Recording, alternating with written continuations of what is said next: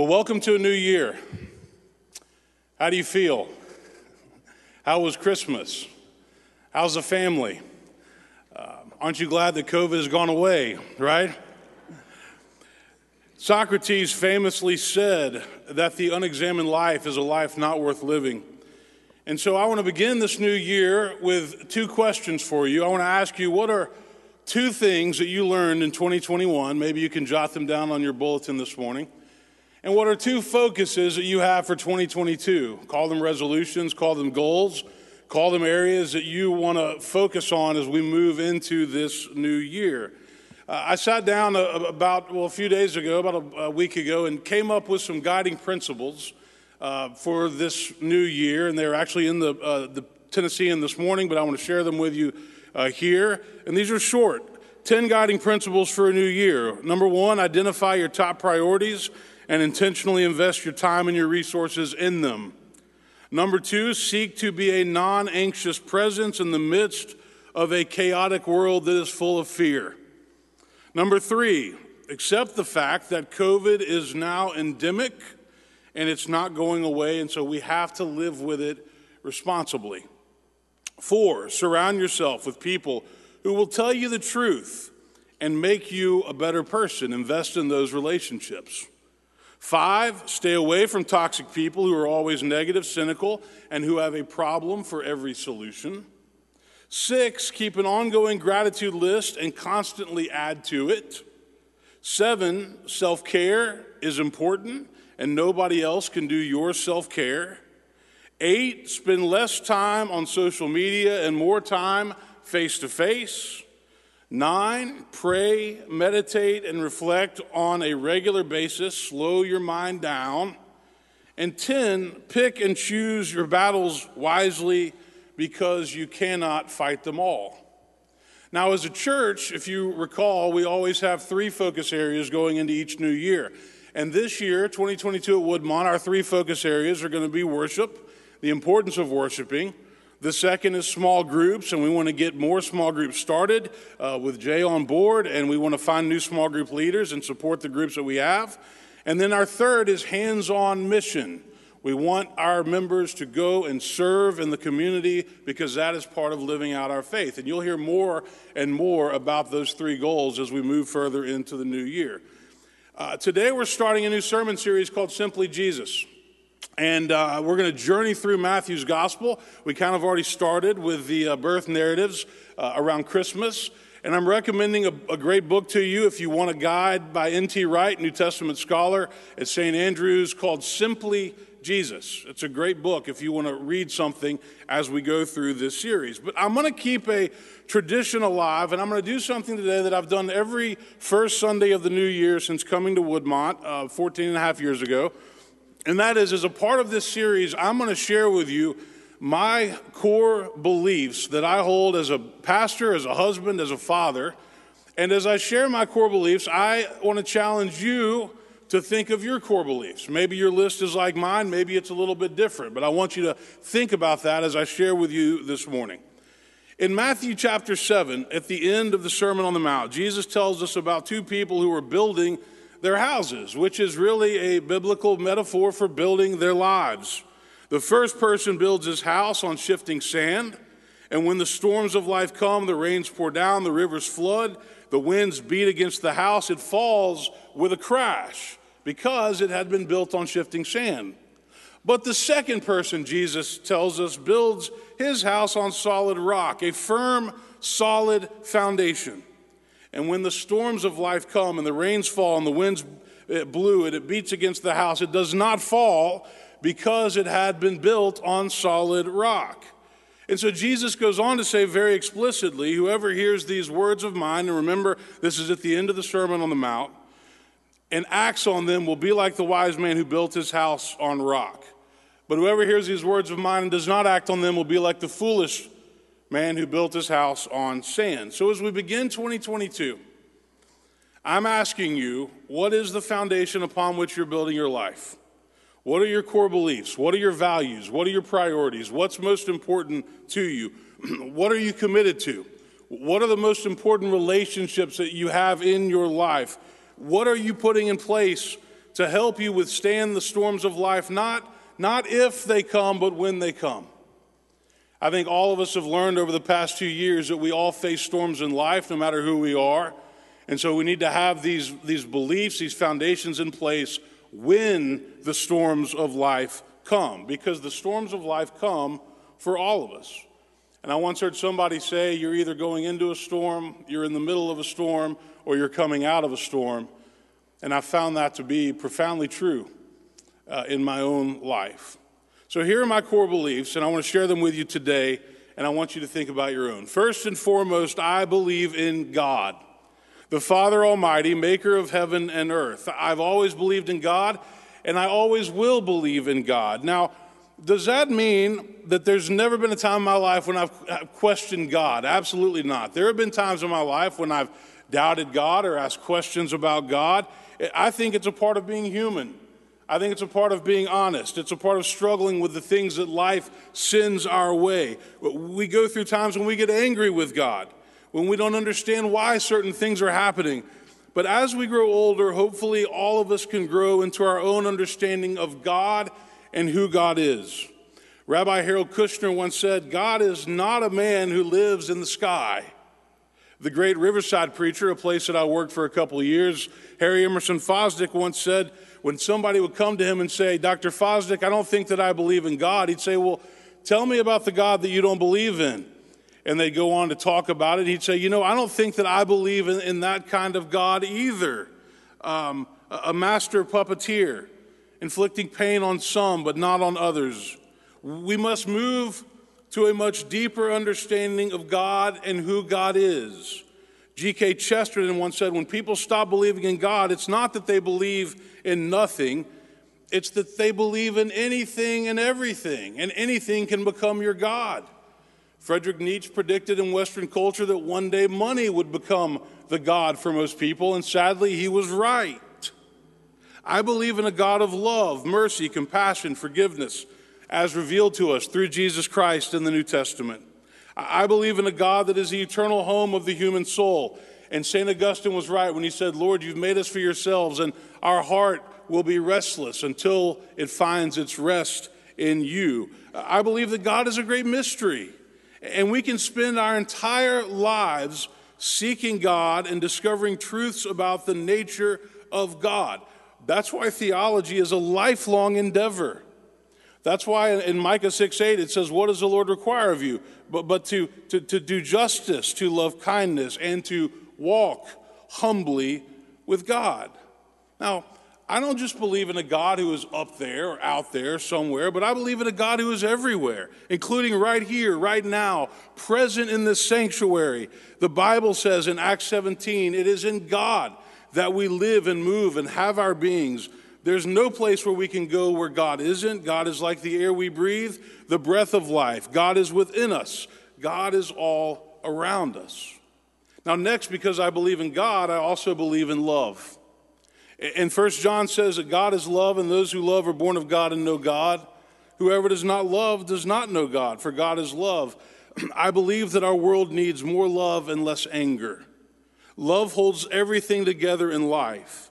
Love is the force that gets us through the worst situations in life. Love is always present, always there. Sometimes we just don't tap into it.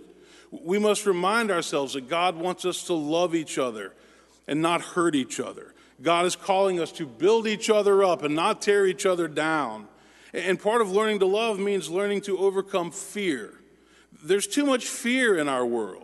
And as long as we have fear, that means we have more room to love, because love can drive out fear. Jesus taught the concept of agape love. Could be defined as unconquerable goodwill to other people. It means loving those who have hurt you in the past, loving those who might be difficult to love sometimes. And that includes forgiveness, practicing forgiveness, not just talking about forgiveness. We can't say that we believe in forgiveness if we never practice forgiveness.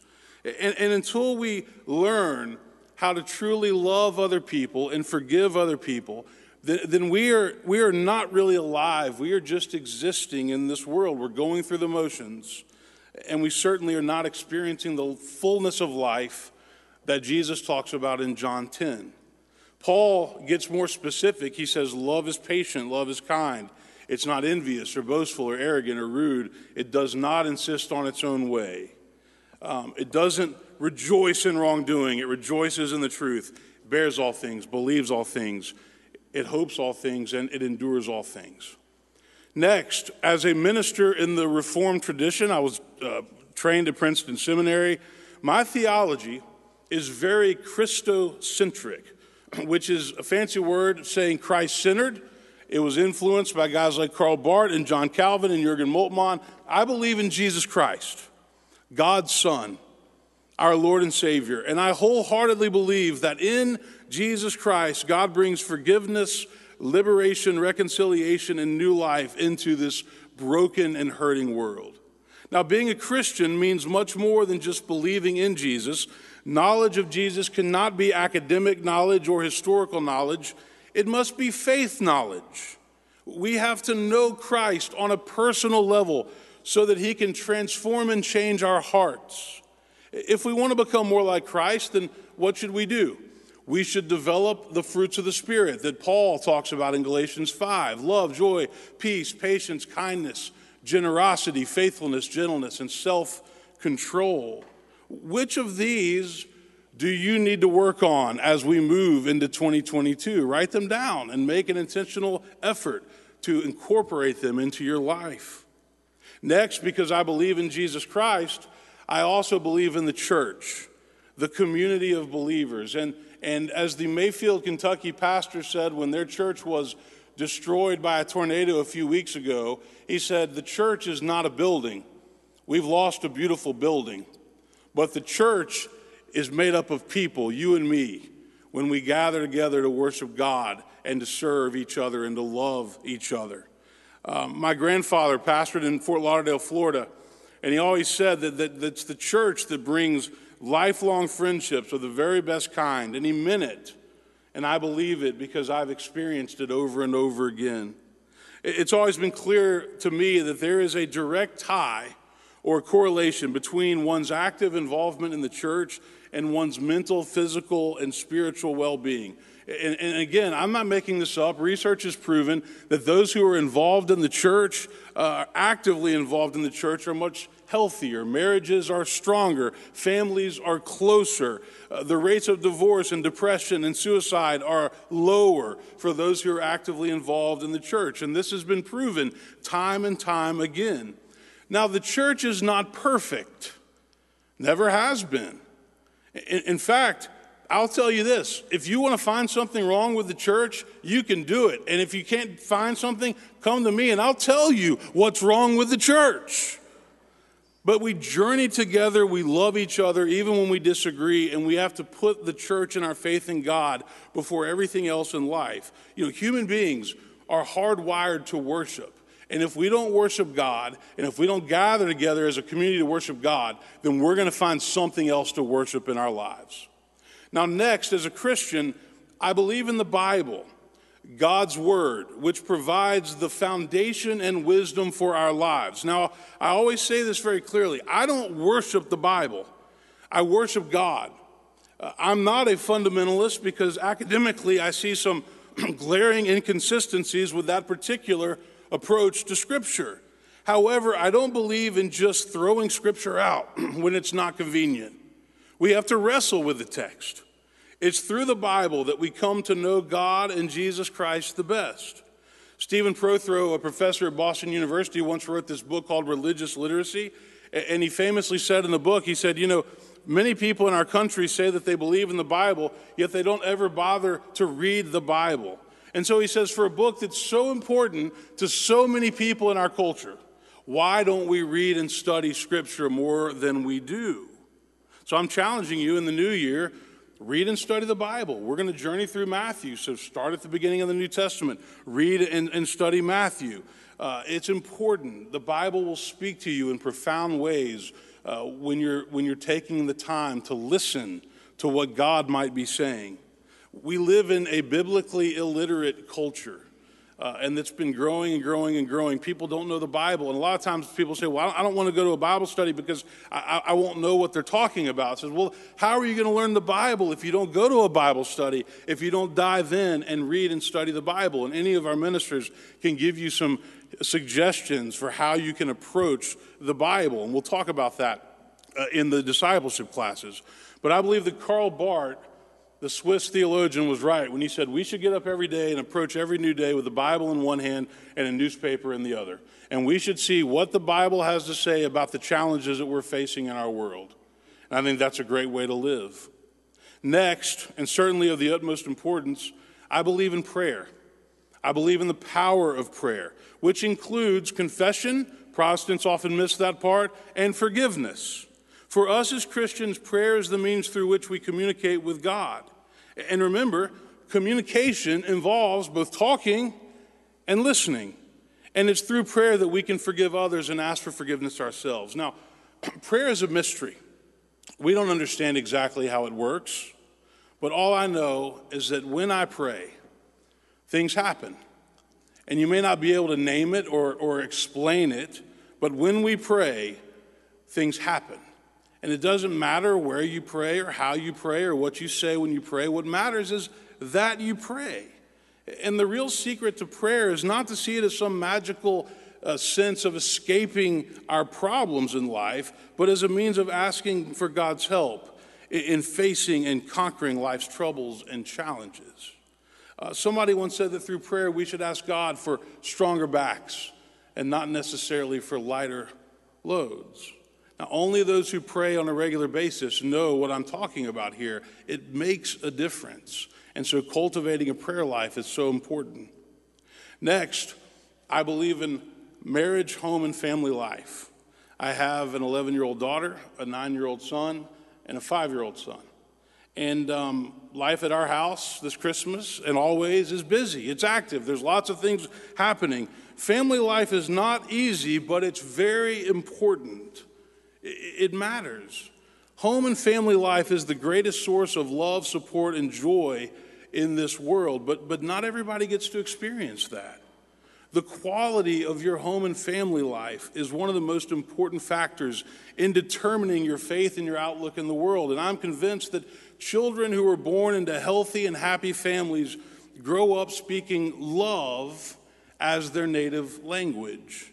And every family has problems and issues and baggage and things that you think, oh, nobody else deals with this. Yes, they do. There's no perfect family, but real family is where you are loved and cared for no matter what, and where you can go and feel welcomed and safe no matter what.